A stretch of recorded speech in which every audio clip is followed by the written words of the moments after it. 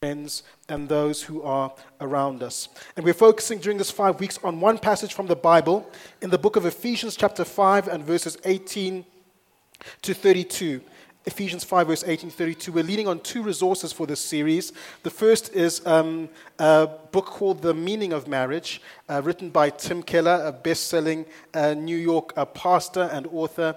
And the second resource that we're leaning on is a series that was done by one of our partner churches in the Advanced Network of Churches, which we're a part of. So if you've got your Bibles, please turn to Ephesians chapter 5:18. And if you're new here or you forgot your Bible, no problem. We've got today's key verses up on the screen for you. And while you're turning there, I'll pray for us. God, we want to thank you that you've made us friends of God.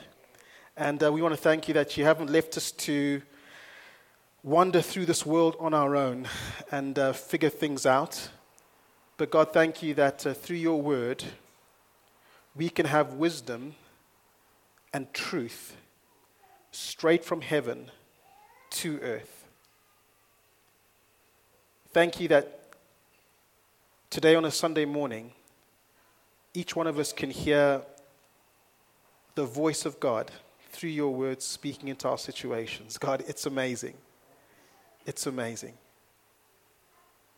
So God, help all of us as we listen. Help me as I speak. We ask that your word would come with power and with authority, that it would demolish wrong ways of thinking, misconceptions and untruths we've been fed by the media, even by our own experience.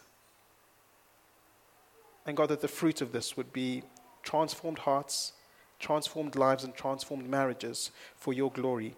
And everyone present said, Amen. Great.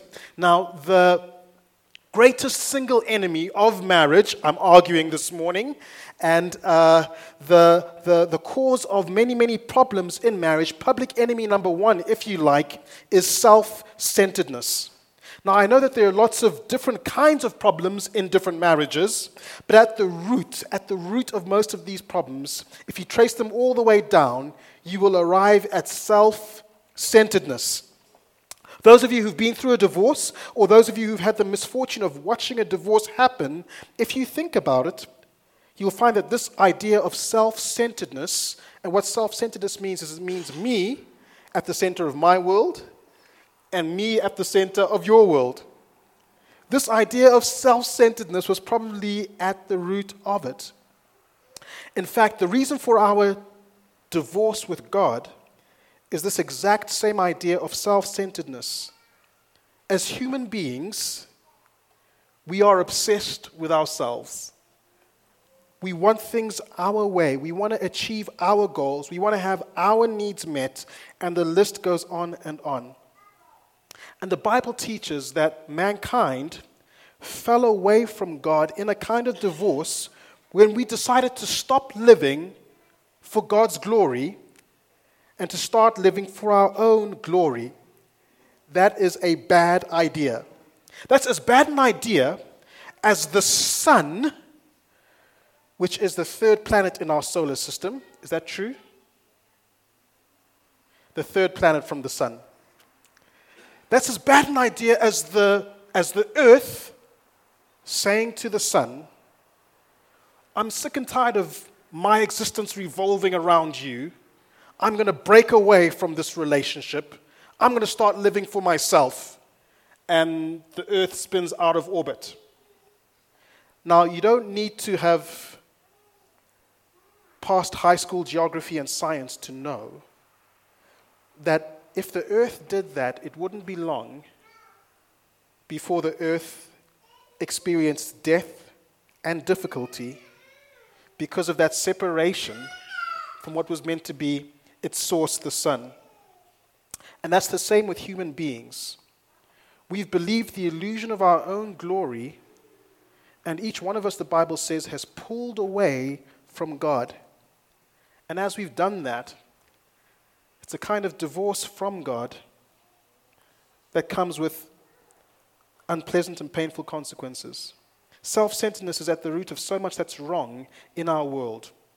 Whether it's mankind falling away from God, like we've been talking about, whether it's one nation trampling on another, or one tribe oppressing another, or one spouse in conflict with another, those are all different manifestations of one root of self-centeredness.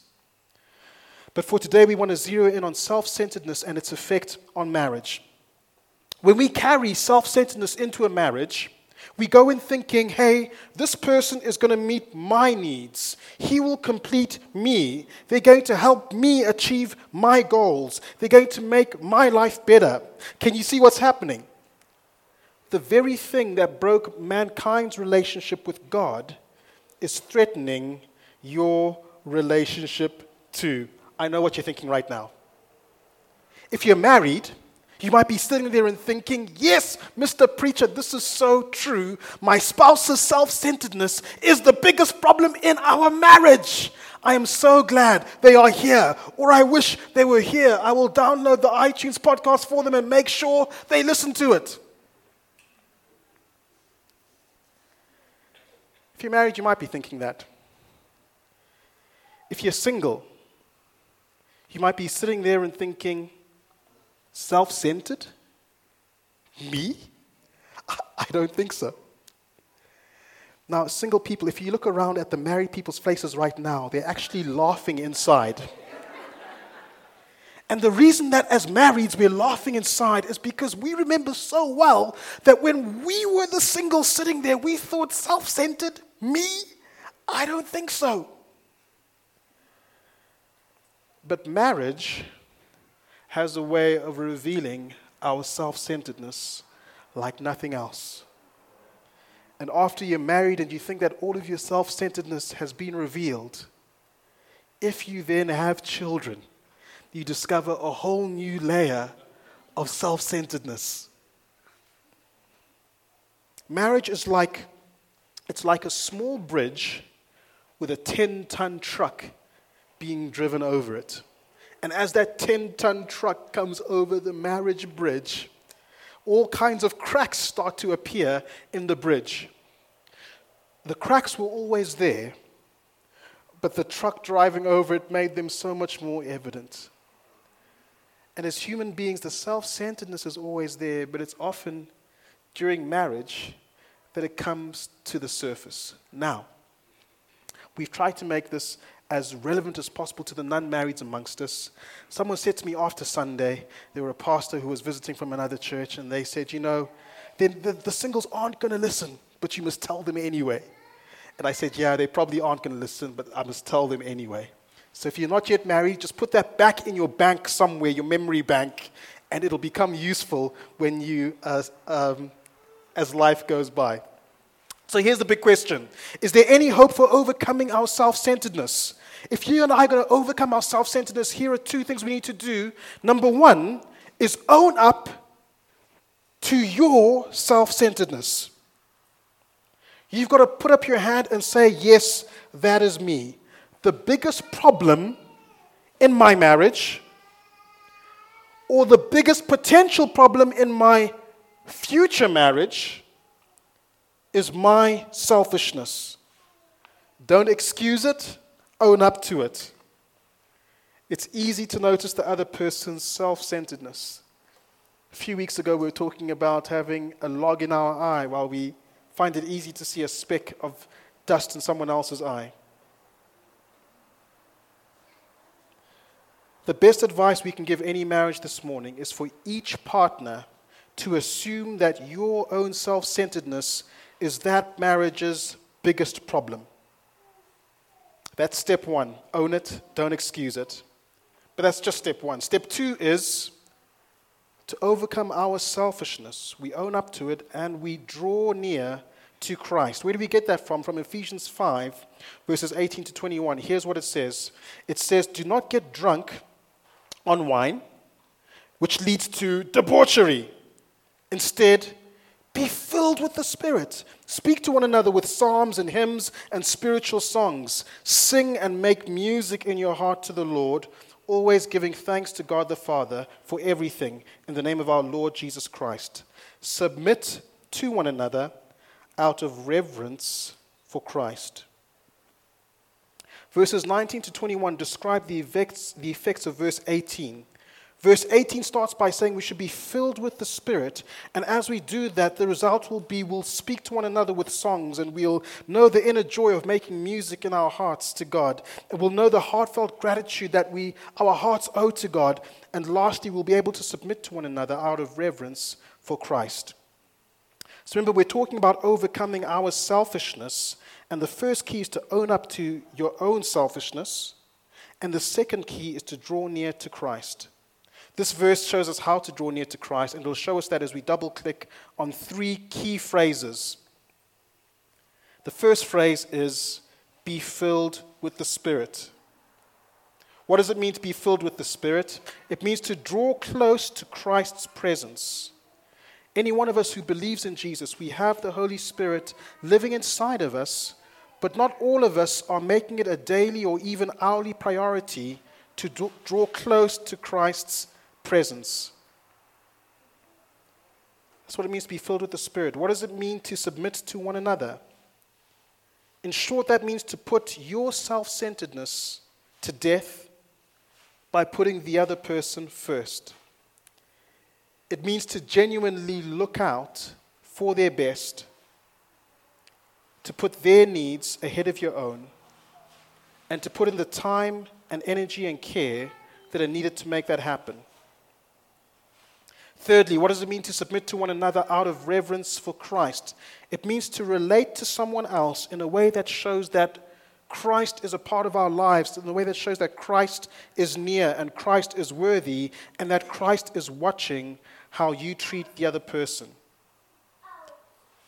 So what is the power of marriage? It means that in any marriage, it's not just the two of us, it's really the three of us. Said in another way, it means that we draw on Christ's nearness and allow Christ to produce a Spirit-created unselfishness in us. Now, for those of us this morning who aren't followers of Jesus, I wouldn't be serving you well if I didn't briefly say something to you at this point. If your marriage is just the two of us because you aren't followers of Jesus, you're at a serious disadvantage. The very first miracle Jesus ever did was turning water into wine at a wedding. Well, today, Jesus still wants to be the wine that can make your marriage sing. Without Jesus, you might be able to acknowledge your selfishness, but you'll have a hard time overcoming it. But with Christ in your life, you'll have power in your corner. You'll have massive help from heaven. My encouragement to all of us is to open our hearts to Jesus. Invite him into your life and marriage. If you haven't done this yet and you'd like to, then at the end of this message, I'll lead you in a prayer where you can accept Jesus into your life, into your marriage, and learn to draw on his nearness and power and let him shape the way that you treat everyone around you. And by the way, if you're single and hoping to one day get married, can you see how you can already train for the future by even now letting Jesus help you so you can unselfishly love the people around you that you live and work and play with?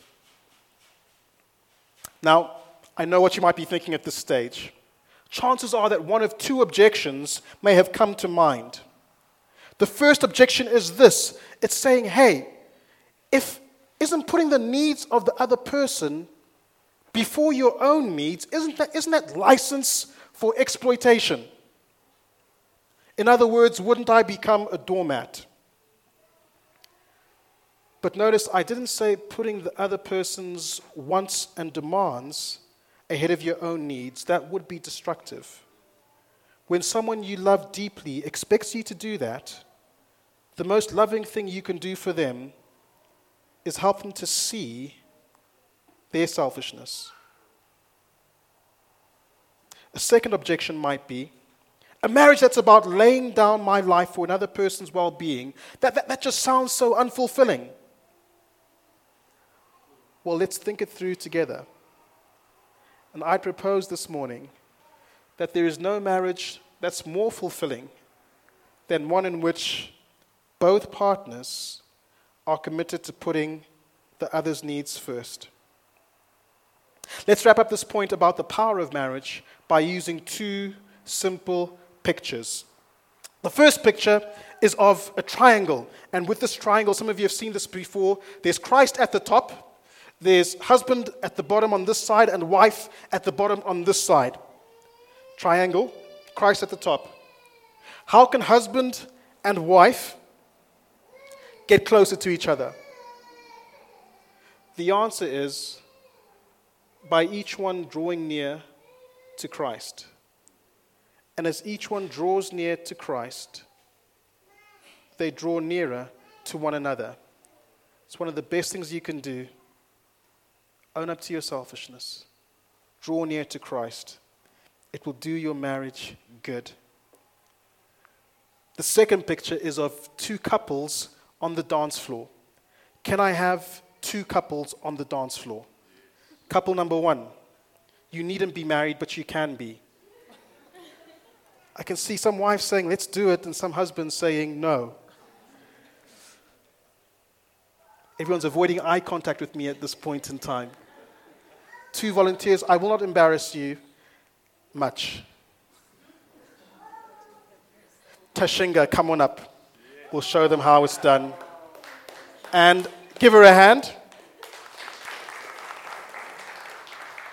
Another couple. Please. We will have Sean and Cynthia. Come on up. Great. Now, I want you to imagine for a moment two dance floors at two different parties. Okay? This side, we've got one dance floor. That side, another dance floor. Two couples, two different parties. Okay?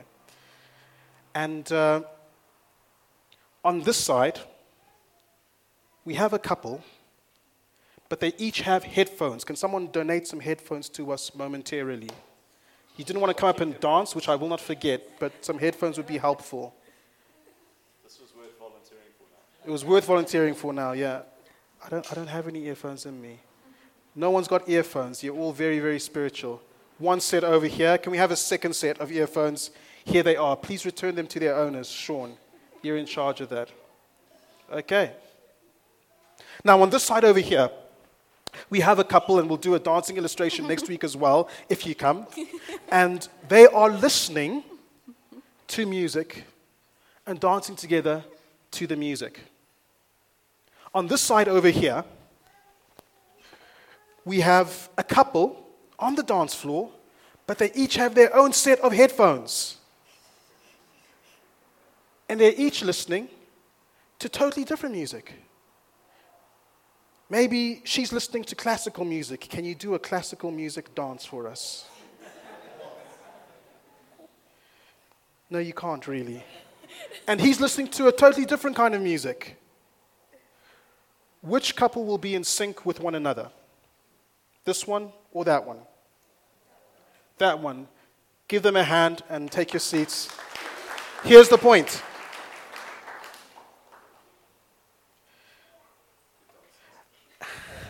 Well done. As two people listen to the same song and align their lives to that song, they end up aligning their lives with each other. That's the way it is with marriage. A couple that has the same reference point in Christ will be in sync with one another. Just as an aside, for those of you who aren't yet married, can you see why the Bible instructs you to make sure that you pick a marriage partner who's listening to the same music song? To pick a marriage partner who's aligned their life to Christ. Because if you're a follower of Jesus and you've aligned your life to Him, and you pick a life partner who's aligned to a different song, that's a recipe for a lot of hurt for you and for them. So with our remaining time together, we're going to tackle the secret of marriage. Read Ephesians 5, verses 22 to 23 with me. It should be up on the screen. Let's read it out loud together. Wives, submit to your husbands as to the Lord. For the husband is the head of the wife, as Christ is the head of the church, his body, of which he is the Savior. Now, as the church submits to Christ, so also wives should submit to their husbands in everything.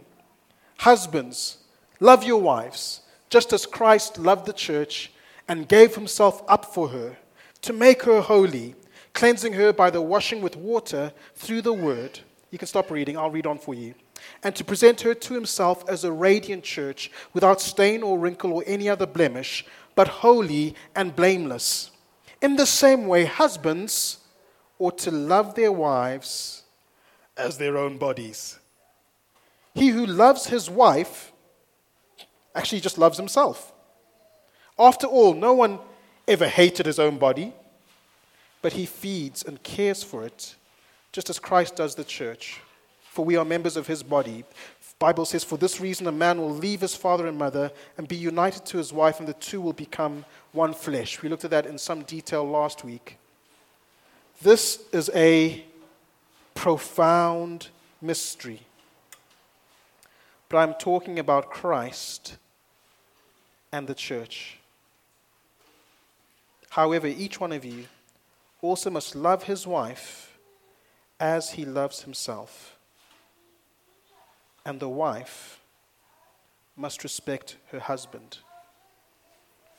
Paul's kind of unpacking the meaning of marriage. And as he's unpacking it, he makes the statement. He says that this is a profound mystery. And if you've been married for a while, you may know what it's like after a long and hard day of trying to understand each other, to put your head back on the pillow and think about your marriage and to say, this is a profound mystery. At times, marriage can seem to be an unsolvable puzzle. Marriage can feel like a maze in which you're lost. Paul, who wrote these words, wrote them in Greek, and the Greek for profound mystery is mysterion mega. And mega means great and big, and mysterion just means either mystery or, if you like, a secret. And Paul is trying to help you and I understand the secret behind the strongest marriages, the secret behind the biggest, behind the best marriages. Paul is saying that the secret of marriage is this: marriage between a man and a woman. That means your marriage, whether it's present or past or future, marriage is designed by God to point to something much, much greater. The marriage relationship is created to point us to the ultimate relationship, which is Jesus' relationship with his people, his church. The marriage relationship is designed to point us to Jesus' relationship with us. Let's unpack this relationship between Christ's love for us and our love for one another. Just think with me for a moment about how Christ has loved us and how this empowers us to love one another. If you look at the way Christ loved us with total commitment. Verse 25 says how Christ loved the church and gave himself up for her. That's talking about the cross. This love isn't just a feeling, it's not just words, it's total commitment, it's blood, sweat, and tears.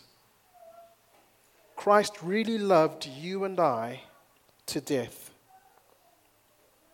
And when you experience Christ's love like this, it empowers you to love in the same way in your marriage. Because in marriage, we love not just with fuzzy feelings or winsome words, but we love with total commitment.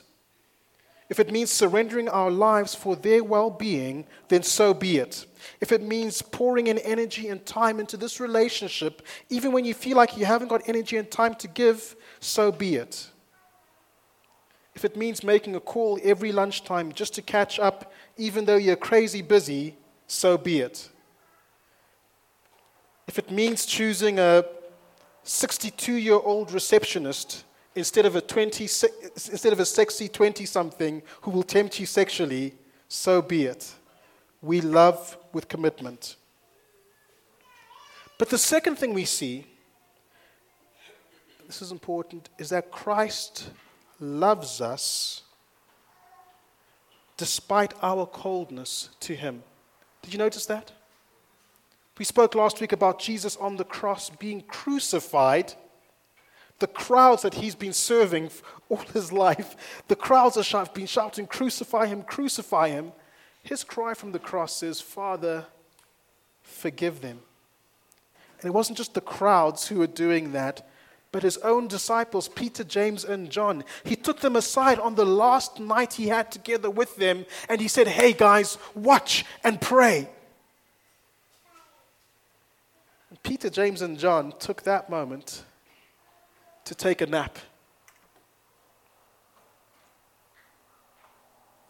In other words, Jesus has seen our self-centeredness at its worst, and still he loves us.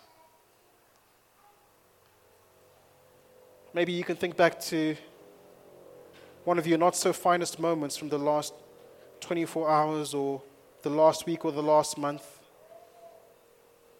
and realize that even in your worst moments and my worst moments, Jesus knows, and still he loves us endlessly.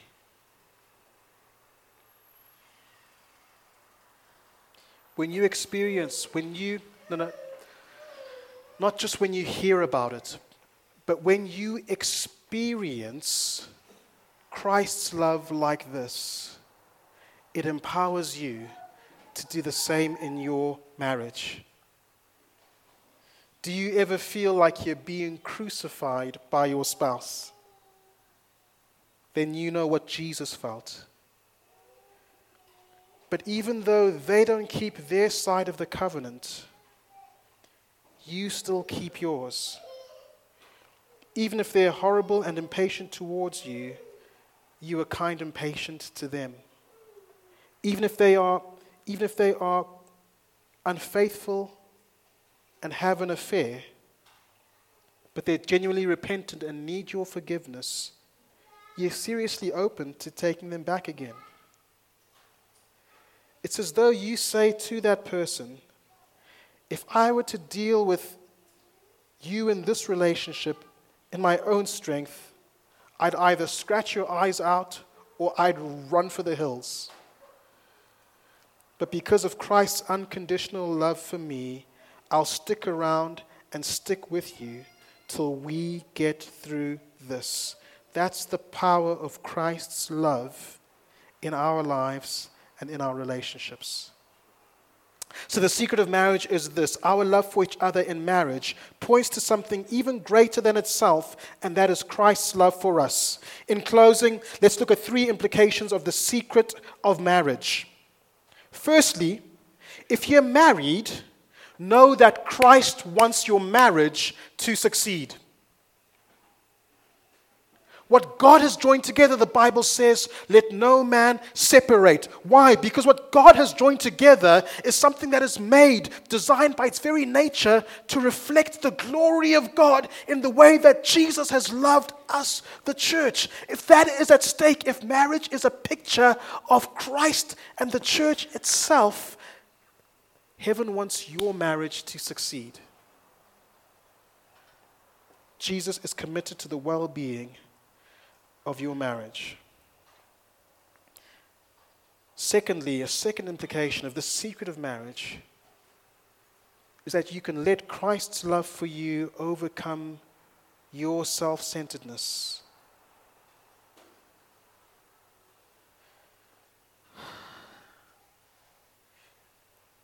Humility and selflessness isn't so much about thinking less of yourself as it is about thinking of yourself less. And when we find ourselves in the gospel narrative of a God who made a perfect creation that rebelled against him and divorced him, and yet he sent his son Jesus to woo us back with cords of loving kindness. And he died on a cross for us.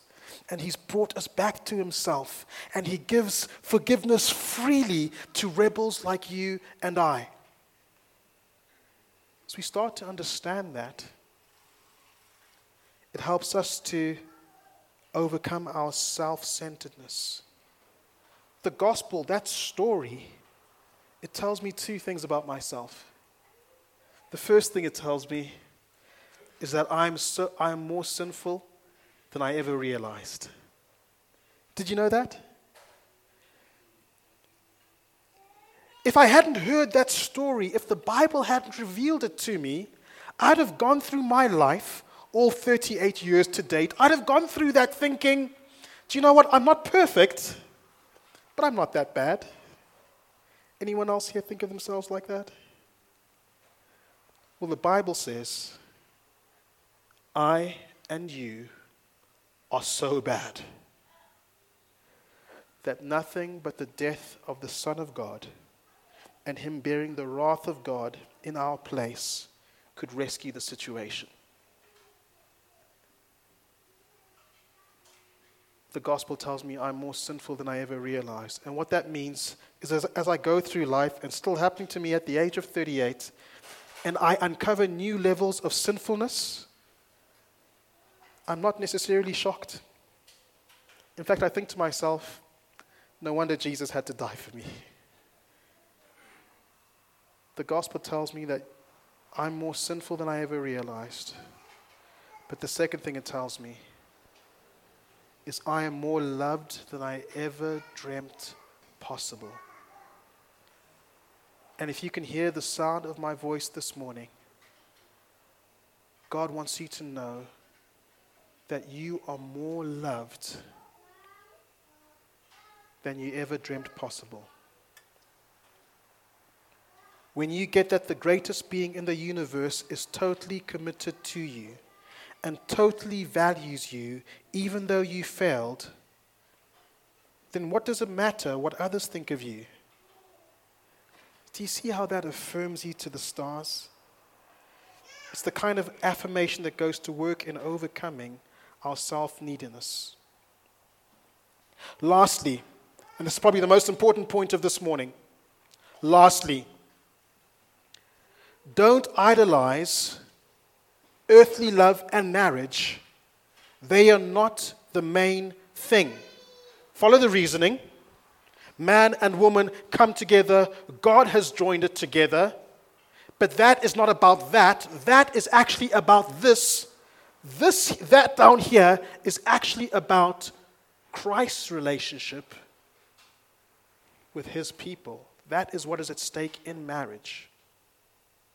And what that means is that marriage and love are not the ultimate thing in this game. In fact, we can learn a new word this morning, and that word is penultimate. Can you turn to the person next to you and say penultimate? Now turn back to them and say, what does that even mean? What it means is this.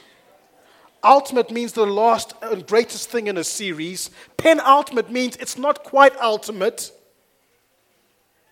but it's just beneath the ultimate. It's penultimate. And what the Bible shows us in Ephesians chapter 5 is that love and marriage are not ultimate.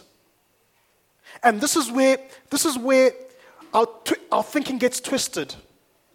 Because we're bombarded with the media and with magazines and music songs and pop hits that tell us that love is the ultimate thing, being in love. How many of you are old enough to remember the song that says, love changes? Sing with me. Love can make the summer fly, or the nights seem like a lifetime. That's just one out of a million songs that I could pick that makes love and being in love and having that feeling, that makes that the ultimate thing. But the Bible says, no, no, no, no, no, no. God created marriage. God created people being in love. But that is not ultimate. What is ultimate is Christ's love for us. How does that apply in our lives? If you are single, if you're married, if you were married, it applies to each of us in a different way because it teaches us that love is not ultimate. Christ's love for us is ultimate. A man-woman relationship can never be ultimate.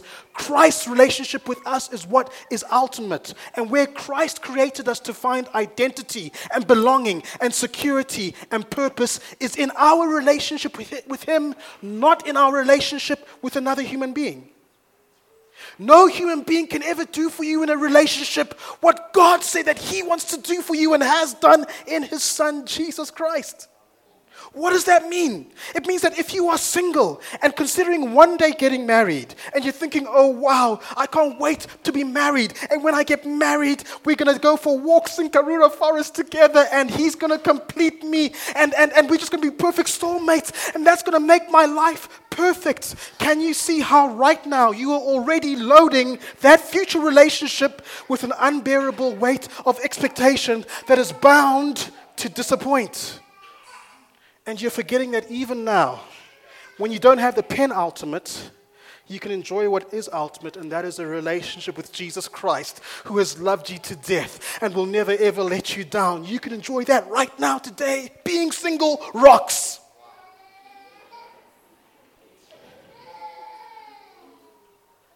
And if you're married, I hope I didn't make that child cry. My apologies. I don't mind the noise from the back as long as you don't mind the noise from the front. If you're in a marriage that's presently aching with conflict or problems, yet you still believe that your partner is supposed to complete you and save you and fill you, do you understand why you're feeling such despair? You're deepening your pain and missing out on the fact that even in a marriage that's far from perfect, you still have the ultimate love relationship, even in your pain.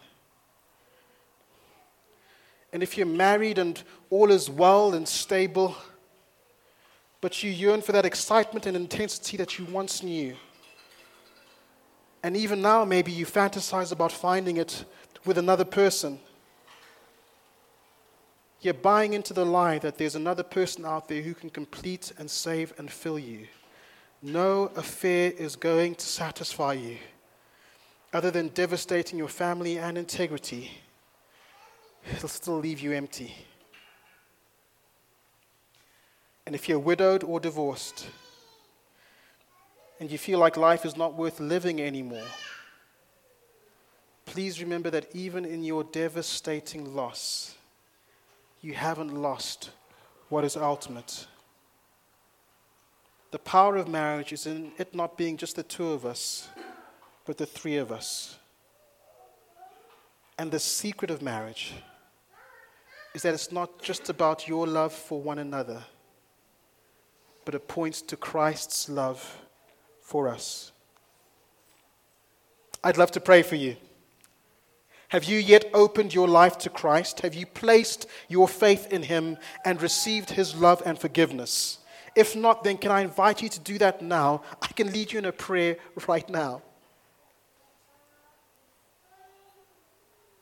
If you, regardless of whether you're single or married, want to build your life more upon Christ, His nearness, His power, and His love, and if you want to make Him truly ultimate in your life, let me pray for you too. Let's bow our heads. Lord Jesus, we want to thank you for your love for every single person in this room. We want to thank you that even though we are more sinful than we ever realized, that there is one who has loved us despite our very worst moments. And God, for any man, woman, or child who hasn't yet received your forgiveness. God, I pray that right now you come into their life. Forgive them for every sin, past, present, and future. And put their life under new management, your management. God, I want to thank you for the power of your word this morning. God, I thank that you can use even an imperfect vessel like me to convey your truth. And God, it's my prayer for each one of us that heaven's truth would resound in our hearts throughout the remainder of this week. That you'd give us an increasing awareness of the ultimate relationship we have in you. That God, we wouldn't just hear, but that we would know and experience your love that would die on a cross for us. And God, because of that acceptance, because of that example, because of that sacrifice, God, help us to do the same in our relationships, in our work relationships, in our family relationships, in our friendships. God, especially in our marriages. God, I pray for those who are not yet married. God, I pray that somehow you would make truth stick in their hearts so that they would make the right decisions now that will affect them, affect their future spouse if they get married, that can affect whole families and generations and dynasties. So God, we thank you for your work amongst us. Keep on working, we pray. And everyone said, Amen. Great, thanks to Manisi. And guys, we're going to go to the ministry fair now. And it's such a great thing to do practically, even in response to this message. The awesome thing about this love story is that it's not just a love story between God and us individually, but it's between God and his people collectively. So this is really what this is about. It's not about the church saying, hey guys, we want you to be busy and have lots of things to do every week. But it's about saying that God's actually saved us to be in a right relationship with him, but also placed us in a body where we get to grow together, where we get to encourage each other, where we get to step into the destiny that God has for each of us as sons and daughters of God. The Bible says that each of us has been wired in a certain way, and we've been given gifts and passions that God says we need to fan into flame. So really, I hope we can go and have a lot of fun at the ministry fair, just asking about all the exciting things that are happening in the church and seeing where you can get involved. We're going to go down to the tea tables, and there'll be individual stands where you can and move around and interact. And at 11:30, those of you who have kids, I'm just going to remind you to go and fetch your kids. The kids are going to be with the kids workers until 11:30. So let's move down now to the tea tables and have a wonderful week after the ministry fair as well. God bless.